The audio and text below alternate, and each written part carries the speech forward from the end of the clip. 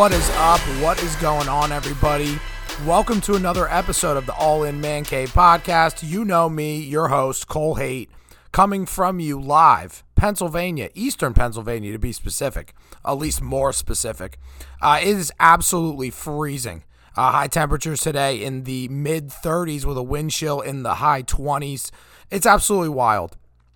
The only thing, and I learned this from a lot of my family growing up, the only thing worse in Pennsylvania than the roads is the weather. Because it's extremely bipolar. It's absolutely insanity.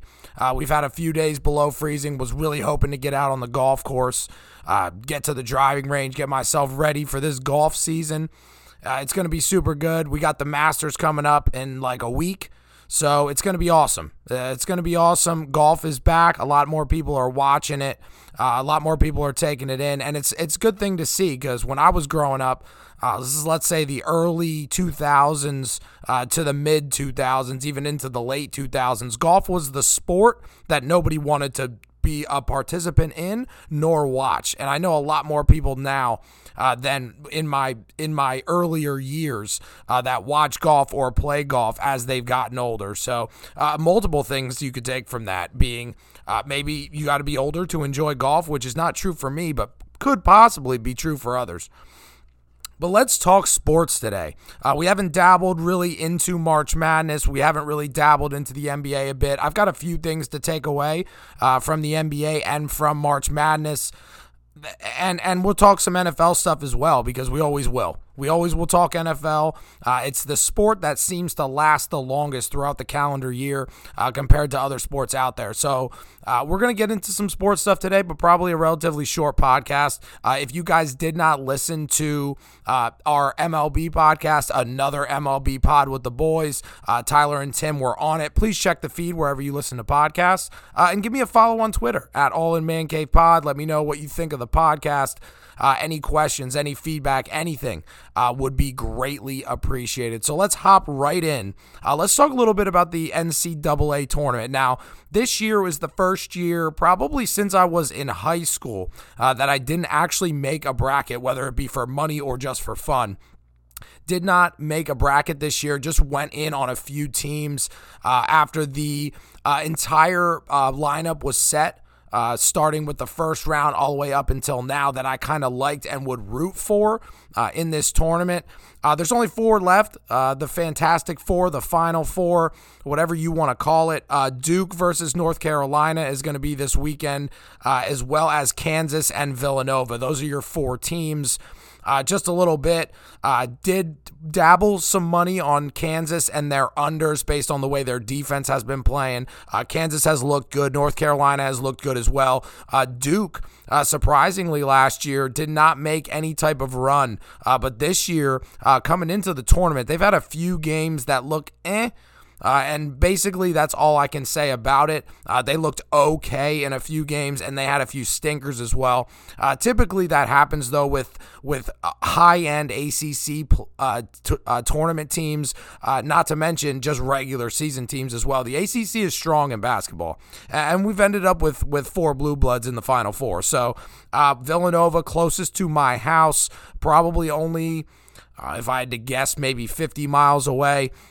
Not too far from Villanova, Philadelphia, surrounding Philadelphia area school.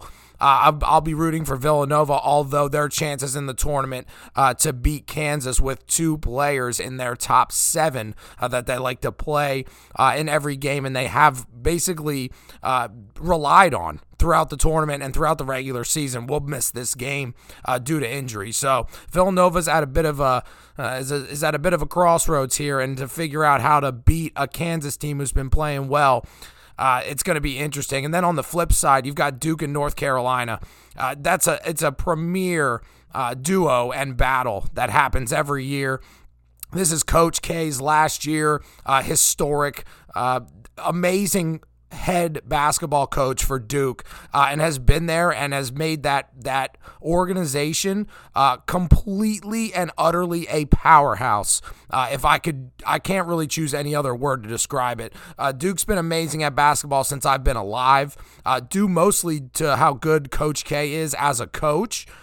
So there's a lot of Duke fans out there. Duke is basically the New England Patriots with Tom Brady of NCAA basketball. I will never go out and root for Duke every year, but shout out to one of my friends, Brian. Great NCAA college mind in terms of betting on teams. Shout out to you and your son as well, who's an awesome baseball player. So shout out to Brian and his son. I hope you listen to this, honestly, because then what is the worth of the shout out? I hope you do listen to this, Brian. But so let's talk about something real quick. And there's two things I want to take away from the tournament that's happened since it started up until right now. And I never really took into consideration the way the tournament's set up and kind of the inconsistencies that kind of make it for, I don't really want to say it's a problem, but it kind of is a problem. So first, let's talk about the Peacocks of St. Peter's, and we're probably never going to see a 15th seed in the tournament go and make a run like they did up until this point. So a 15th seed, for everybody out there that's minorly into NCAA basketball or just does not understand the magnitude of what a 15 seed is. It's one of the last seeded teams to get in the tournament. Typically your smaller divisions in college basketball, the winner of those conferences and of those divisions, leagues, whatever you want to call them, because I'm no NCAA expert. But St. Peter's made it in, a smaller school. I think they said on TV, I watched a few of their games when they were going through their Cinderella run, that they have like 2,000 students total, which is kind of crazy if you think about it. I went to a relatively small state school in Kutztown University, and we had way more than 2,000 students.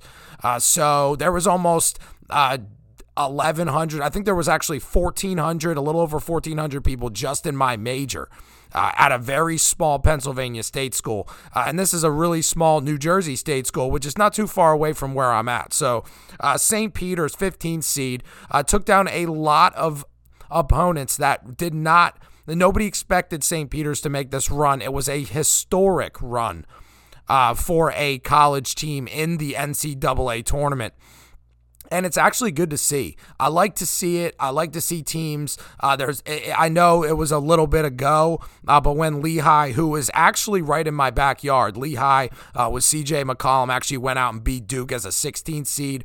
But that was one game. St. Peter's went out and made 3 very quality wins against Kentucky, which is a blue blood school, especially for the tournament, Murray State, as well as Purdue, who, if Brian's listened to this, and he's probably the only one I've talked to about it, but Purdue looked like a fake team at the end of their regular season going into the tournament, and they got beat by St. Peter's, the Peacocks. Listen, Purdue had a lot of hype. Kentucky had a lot of hype. There's a lot of people I know that picked Kentucky to win it all. It did not happen because they lost to the St. Peter's Peacocks in relatively early in the tournament. So just wanted to give a shout out to St. Peter's. Great to see a Cinderella story in there.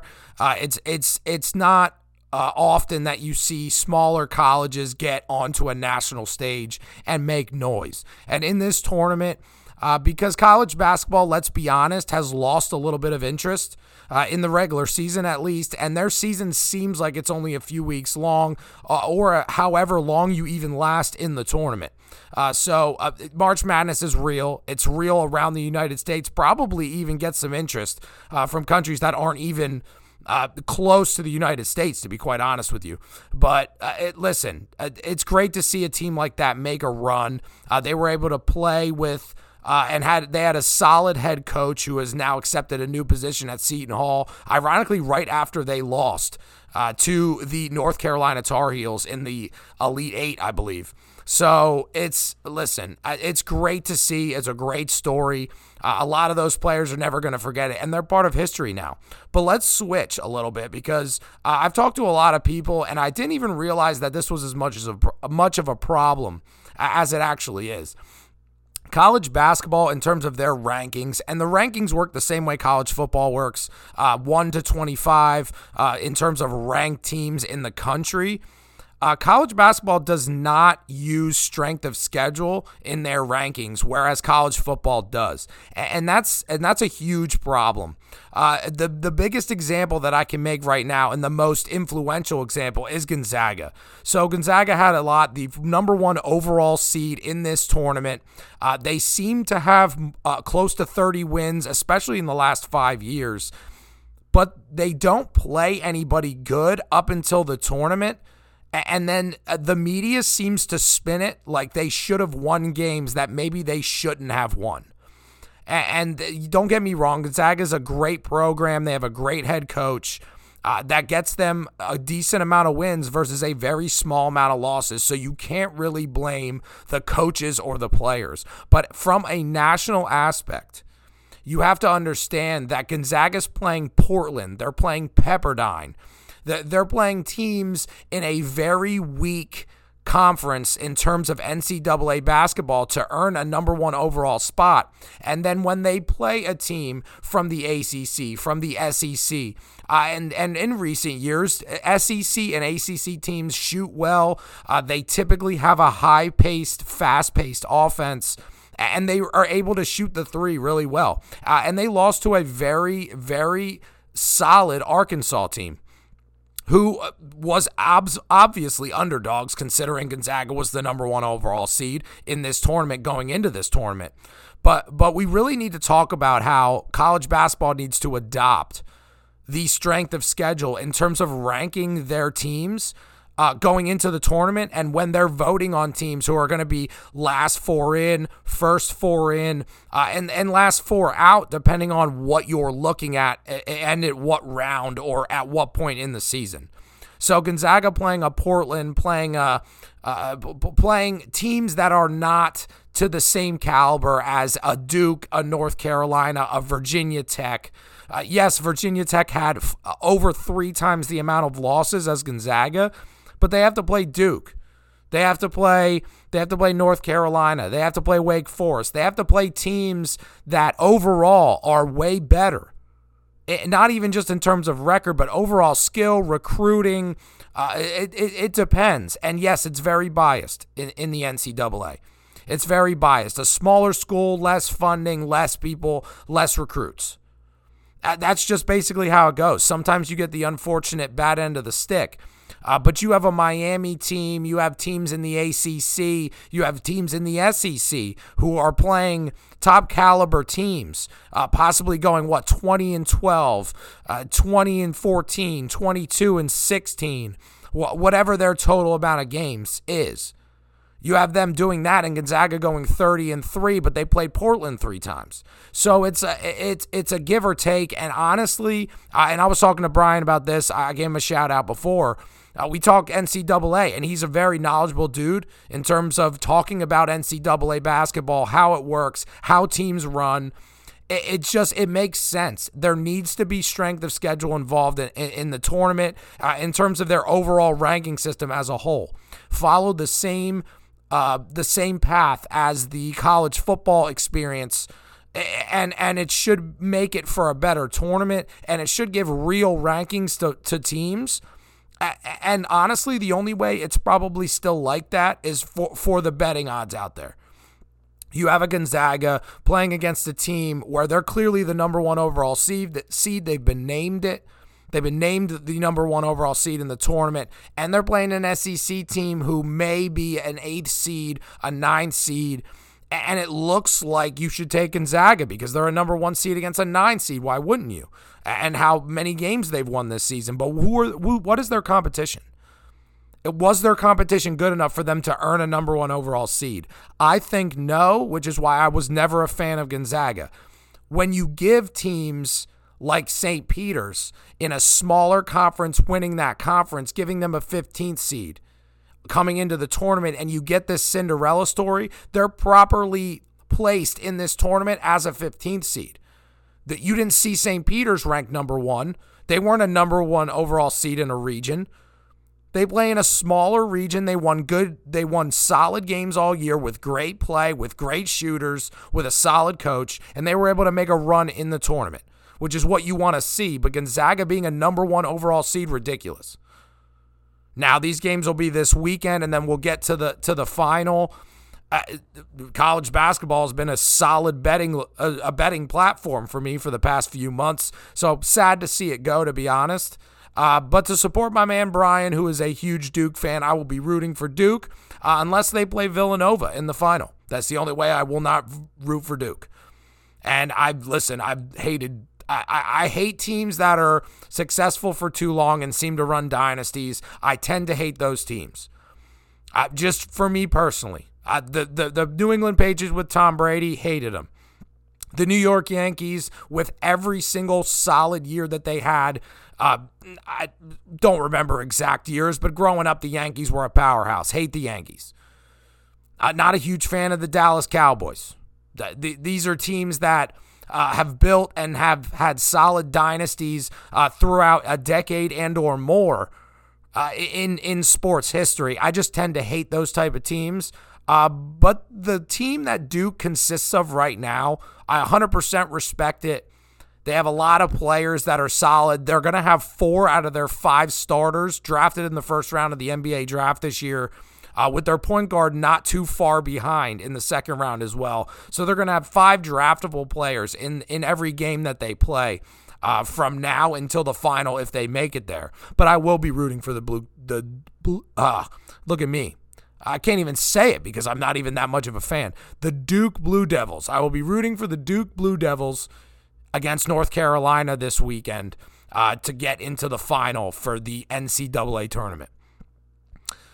All right, let's switch gears and go into the NBA. Just a few notes because I told you guys that we're going to do an NBA podcast. I got a few buddies of mine, good friends from work that want to come on and talk about the NBA going into the playoffs. So we're not going to go hardcore into the NBA. But I have a few things to take away from the NBA season up until now. There's 3 teams I'm really looking at that seem interesting to make a run in the playoffs. And those teams are the Suns, Celtics, and the Mavericks. Now, all 3 of these teams have had different paths and have different team setups, to be honest, in terms of strength of players, the skills of players, and even the team and how it's orchestrated. So the Suns have had injuries all season, but they're so solid that they continue to win games. The Suns 61-14. I think I checked that yesterday. So they might even be 62-14. But I think 61-4, that's a lot of wins. And they've missed Chris Paul. They've missed Devin Booker for a few games. Their team is constructed so solidly that they almost never hit a team under. And if you do team over or unders for the NBA, you would know exactly what I'm talking about. The Suns score, and they score a lot. The 76ers have been stingy. They played them the other night. They've been very stingy on the defensive side, and nobody seems to be able to score against them. They put up 114. Listen, it's the Suns, they have the ability to put up 130, 140 points a game, and it doesn't really seem to matter who they're playing. So keep an eye on the Suns. We move on to the Celtics, and the Celtics in the first half of the NBA season looked awful. Maybe not awful. Maybe awful's a little bit strong there. They didn't look good, though. Jason Tatum and Jaylen Brown, that duo with Marcus Smart, who really couldn't figure it out in the first half of the season.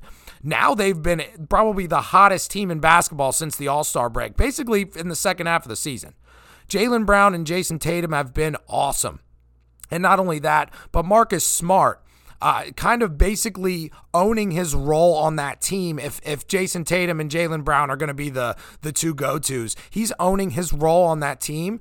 And they played the Raptors last night, and they put on a show with Jason Tatum and Jaylen Brown both out of that game, as well as 2 other role shooters in terms of 3-point shooters, in terms of guys coming off the bench. They had 4 people out of that game, and Marcus Smart basically got that team ready to go, and they made a solid run at beating the Raptors, who have also been hot lately. And they only won, I think what the final score was 115-112. So kudos to the Boston Celtics. If they can stay hot going into the playoffs, they're going to be a force to be reckoned with. And then we get to my pick for the NBA. And this is the most interesting one. So we don't talk basketball often on this podcast. And this is, we're 20 minutes into this podcast, and we've talked only about basketball so far. Probably a record. It's definitely a record for this podcast. Might even be a record for me, honestly, as a person. Because I'm a football guy. I will dabble in any type of sport. dig into any type of story that's happening within any of the sports. But football and golf are my main two sports. I will always watch baseball, basketball, and whatever it is that's on, with the sports craving and the immense amount of sports cravings I have throughout the day. But listen, the Mavericks are doing things that don't make any sense. Luka Doncic, considered the next and closest thing we're going to get to a LeBron James. Since LeBron was in his prime, and yes, I believe LeBron is out of his prime now. But listen, Luka Doncic and a bunch of average players. And by average, I'm just going off of if you were to play NBA 2K on any game system, nobody else on the Mavericks will be above an 80 besides Luka Doncic. He's making worse players look better, and he is playing well as well. And I like the Mavs to make a decent run. They would be my Cinderella pick going into the NBA playoffs. I'm sure we're going to talk about it again, but I like the Mavericks, and I like what Luka does under pressure. He's beaten the Clippers and a solid Clippers team with solid defenders the past 2 years. He's had a lot of success against that organization, which has had solid play, not even just last year, but this year even without some of their stud players. So I like the way the Mavericks look going in as well. So those are three teams to take a look at, especially if you guys are betting out there. Listen, alt the spreads. Alternate them. If you like an under, put it up higher and then take the under, and vice versa for an over. Take the over, but under it a little bit, and alt it to a lower number and take the over. But those teams, the Suns, Celtics, and Mavs, I think have a decent shot at making a run in the playoffs when it comes NBA playoff time. But let's talk about the most polarizing news in the NBA. Let's talk about the Lakers and the Nets. So LeBron James has had a very non-LeBron James-like season this year for more than one reason.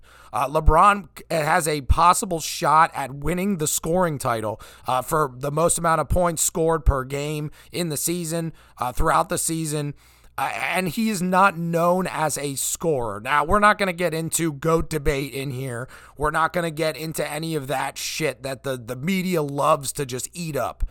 I am a LeBron James fan. I have been a LeBron James fan since I was a kid. I love the way what he's done with basketball, the player that he is, as well as what he is off of the court. In terms of his businesses, him being a businessman, as well as his foundational stuff, what he does for his community and what have you. Love LeBron James, the person and the player. We're not getting into a GOAT debate, but this is not a season LeBron is used to. Since he was drafted by the Cavaliers way back at yonder. Listen, their team is awful. And you want to know why their team is awful? Because the NBA is starting to shift. And it's shifting in a way of more acceleration, if I can put it in a more scientific phrase. It's accelerating quickly to a point where you being athletic and you able to play defense is basically determining how your team is performing. So the Lakers cannot play defense. LeBron has constructed and or had a say in a lot of these players that they've gotten on this team, whether it be Carmelo Anthony, DJ Augustine, Dwight Howard. They have a lot of older players that you might see maybe in an all-star type situation, maybe in like 2012, 2010, maybe even before that. But they have a lot of older players that can't play defense, and therefore, because they're older, they're not as athletic. So LeBron James knows that the Lakers are currently the 10th seed. The 10th seed gets a shot at the play-in. They're in the play-in tournament to get into the playoffs. They're only one game out of that. I believe they're actually tied, but they're losing the tiebreaker to the Pelicans. LeBron James is making a point, and he's making a point that he can do whatever he wants on the court, even at his age. So for all the LeBron haters out there, this is probably not what you want to hear. But LeBron James, being as old as he is, he's still able to do whatever he wants on the court. He played on a basically I don't want to say dislocated ankle, but a very heavily sprained ankle. If you watch the replays from them or from him in the sequence of him actually hurting his ankle in that last game, played the entire second half, even knowing that he had the huge ankle injury. LeBron James is able to get whatever he wants. And listen, he can't do it all himself. Yes, he's older. Yes, he doesn't play defense the way he used to when he was younger.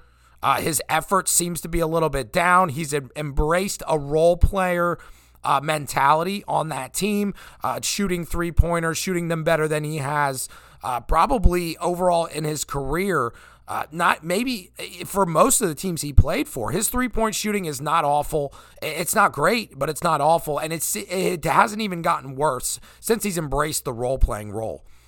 But he's not getting any help. And the problem is that the players are either not great in terms of skill set, or they're relatively old and have off shooting nights, but they can't play defense, so they can't score enough points to win games.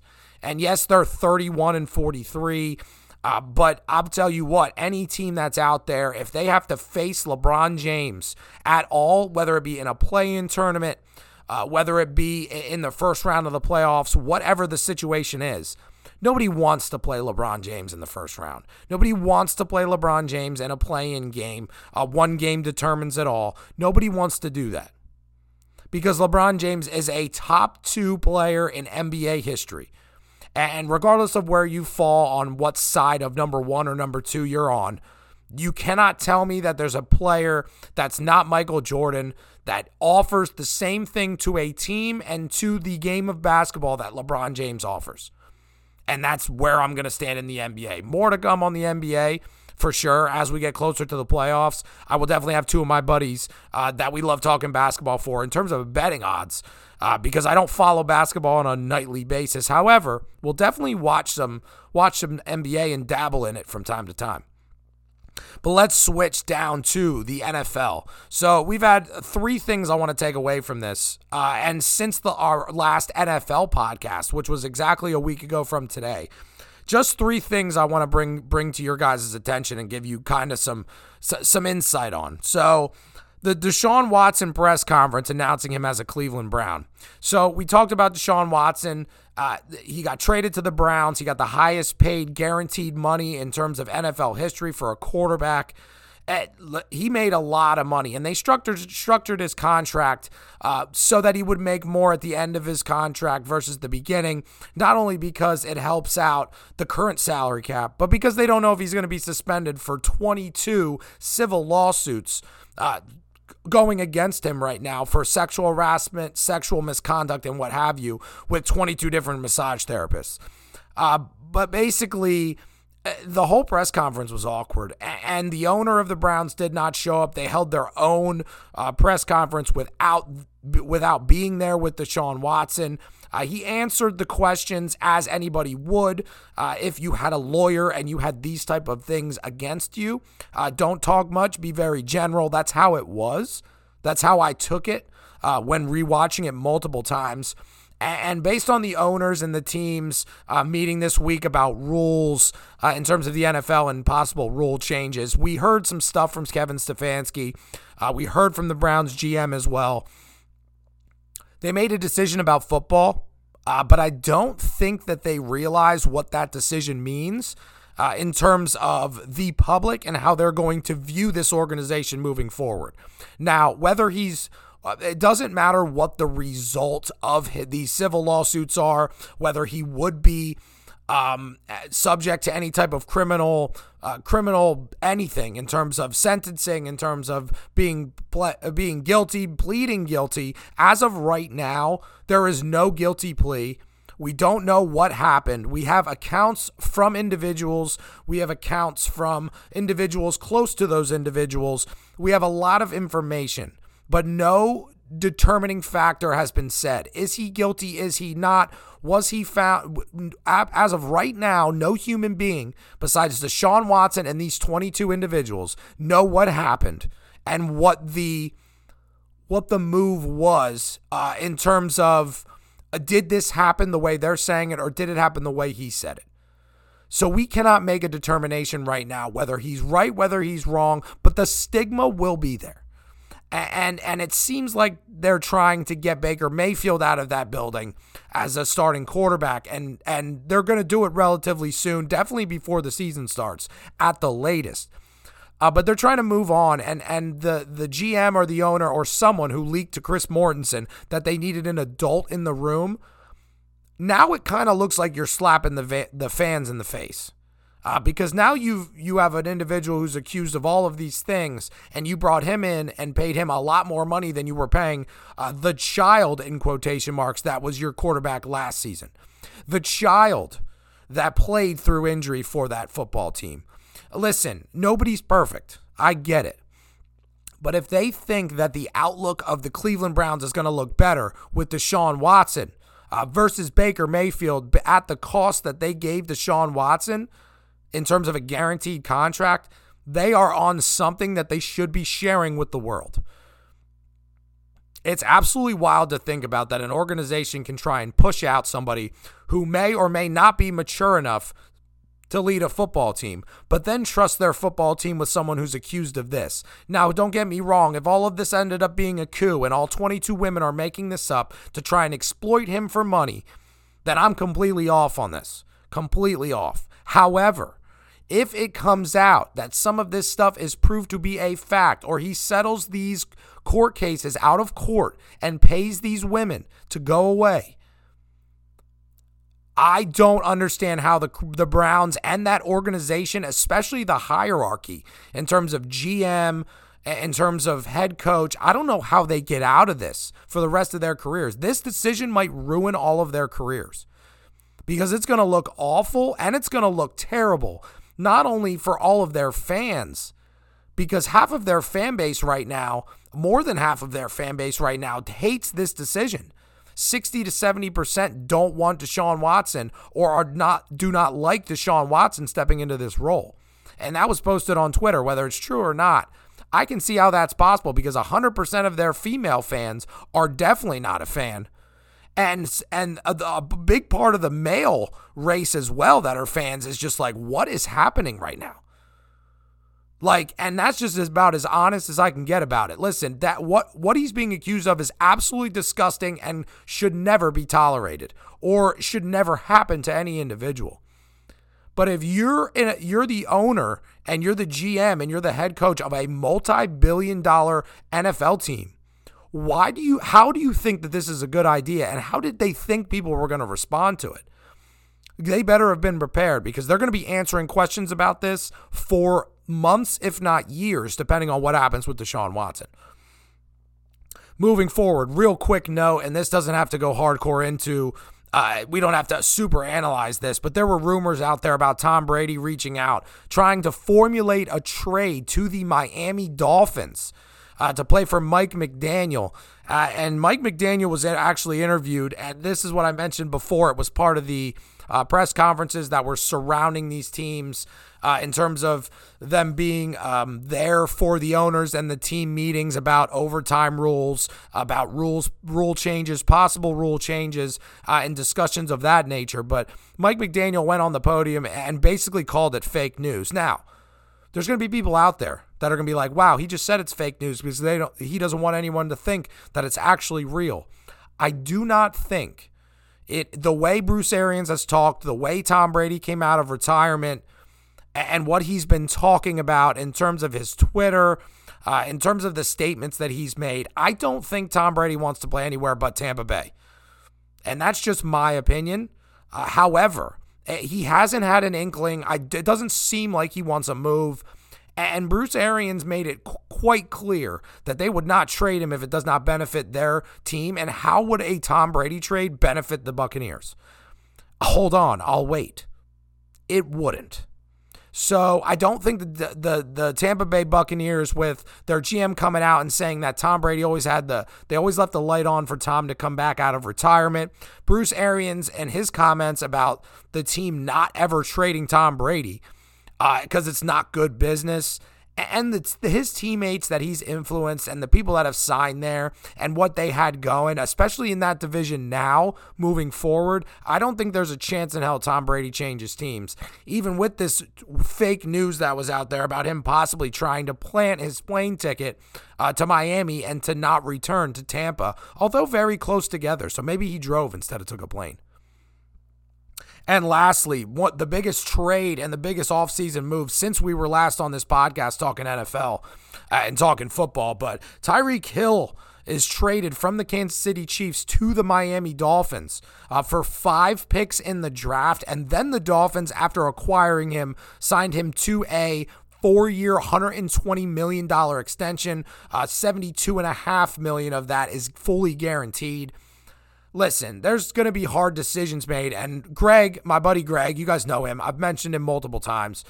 A huge Chiefs fan, and listen, don't get me wrong, losing your best receiver that you've had on that team for, 4, 5, possibly 6 years. I don't even know exactly how long he's been in the NFL, but for as long as he's been on that football team, he has been a fabulous addition. And has been a deep threat. He's made improvements to his personal football skills in terms of route running, in terms of his hands, and playing different positions on the field in terms of wide receiver 1, 2, 3, the slot. He's also he's been in the run game and involved in the run game as well, on sweeps, on pass backs, on pitches, on a plethora of other things. But listen, Greg and the Chiefs fans out there, I need everyone to take a deep breath in and take a deep breath out. The Kansas City Chiefs still have the best quarterback in the league and one of the best coaches in the league in Andy Reid. They were able to get Marquez Valdes-Scantling. They were able to get Juju Smith-Schuster. They were able to make moves in free agency to supplement production. Although the production of Tyreek Hill and Tyreek Hill as a person and as a player can never, or probably will never, be able to be cloned. You're not going to find another Tyreek Hill in the draft with those draft picks, most likely. And you're probably never going to see a player again that looks like Tyreek Hill and plays like Tyreek Hill. However, Travis Kelce is still on that squad. They went out and signed Ronald Jones as a capable running back from Tampa Bay because of the injuries to Clyde Edwards-Helaire and the fact that his availability really hasn't been the best since he was drafted by them in the draft. They still have a solid offensive line. They can now take all of the picks used by Tyreek Hill or used to that they got in the Tyreek Hill trade to address holes on their defense. The Chiefs are not going to literally fall off the planet in one season and end up being an 8-9 football team. It's not going to happen. So there's a lot of overreactors out there, whether it be on Twitter and real life. Listen, yes, you don't have Tyreek Hill anymore, but you went out and signed Corey Coleman for literally nothing. He was great after he was drafted, first round pick. Drafted out of Baylor. He's a smaller guy, but he's got speed. He's a good route runner. His whole entire career has been determined by injury. So you get him solid. You get Juju Smith-Schuster, who's been basically a wide receiver for half of Ben Roethlisberger for the past 2-3 years. And you go out and you get Marquez Valdes-Scantling, who can absolutely fly and faster than Tyreek Hill when clocked in the NFL. If you guys didn't see that meme out there, the only person that was faster than Tyreek Hill clocked last year was Marquez Valdes-Scantling, former Green Bay wide receiver of Aaron Rodgers for the Packers. But they're going to make a decent, solid start. And then you still have Mecole Hardman that's coming back with Travis Kelce and those 3 guys. I think the Chiefs are going to be fine. They might actually, depending on how they set up this offense and how they set up the wide receivers with how they're going to work it, as they work as a tandem, the plays that they kind of create for these receivers, it might actually be better with these 3 versus just Tyreek Hill. Because Demarcus Robinson has been reliable, but he has some drops. Byron Pringle got claimed. He's off the team. And you got Mecole Hardman, who, don't get me wrong, was pretty good coming out of Georgia. But Mecole Hardman is not a number 2 wide receiver. He's not even a number 3. The Chiefs should be using Mecole Hardman as a gadget guy because every time they run a sweep with him, when they run him on a solid route where he's the fourth option, maybe three guys doing a drag and one guy going deep, he finds his way open. But you don't want Mecole Hardman to be your number two. And now you can utilize Mecole Hardman as a for the Kansas City Chiefs. Mecole Hardman can be used now similar to a Cordero Patterson, similar to that type player where you can use him multiple ways and get the most out of him rather than just sticking him out wide on 70% of his snaps. All right, guys, that is the podcast today. I know it's a little bit shorter, but please check the feed for any podcast you guys could have missed. I'm going to have a few, probably going to stick to 2 podcasts a week. We're going to have the NBA pod that's going to come out before the playoffs start. So look forward to that for all the basketball fans out there, or at least hardcore basketball fans out there. Remember, add me on Facebook, Cole Hayt, ColeHayD as in dog, T as in Tom. Follow me on Twitter at AllinManCavePod. As well as just share the podcast word of mouth. I really appreciate it. All the new listeners out there, all the listeners that have been with me from the beginning, ones in the United States, not in the United States, far from Pennsylvania, close to Pennsylvania, whoever you are, I really appreciate it. We'll be back probably Thursday or Friday with the next pod. And until then, appreciate all the support from everybody out there. But like I always say, later.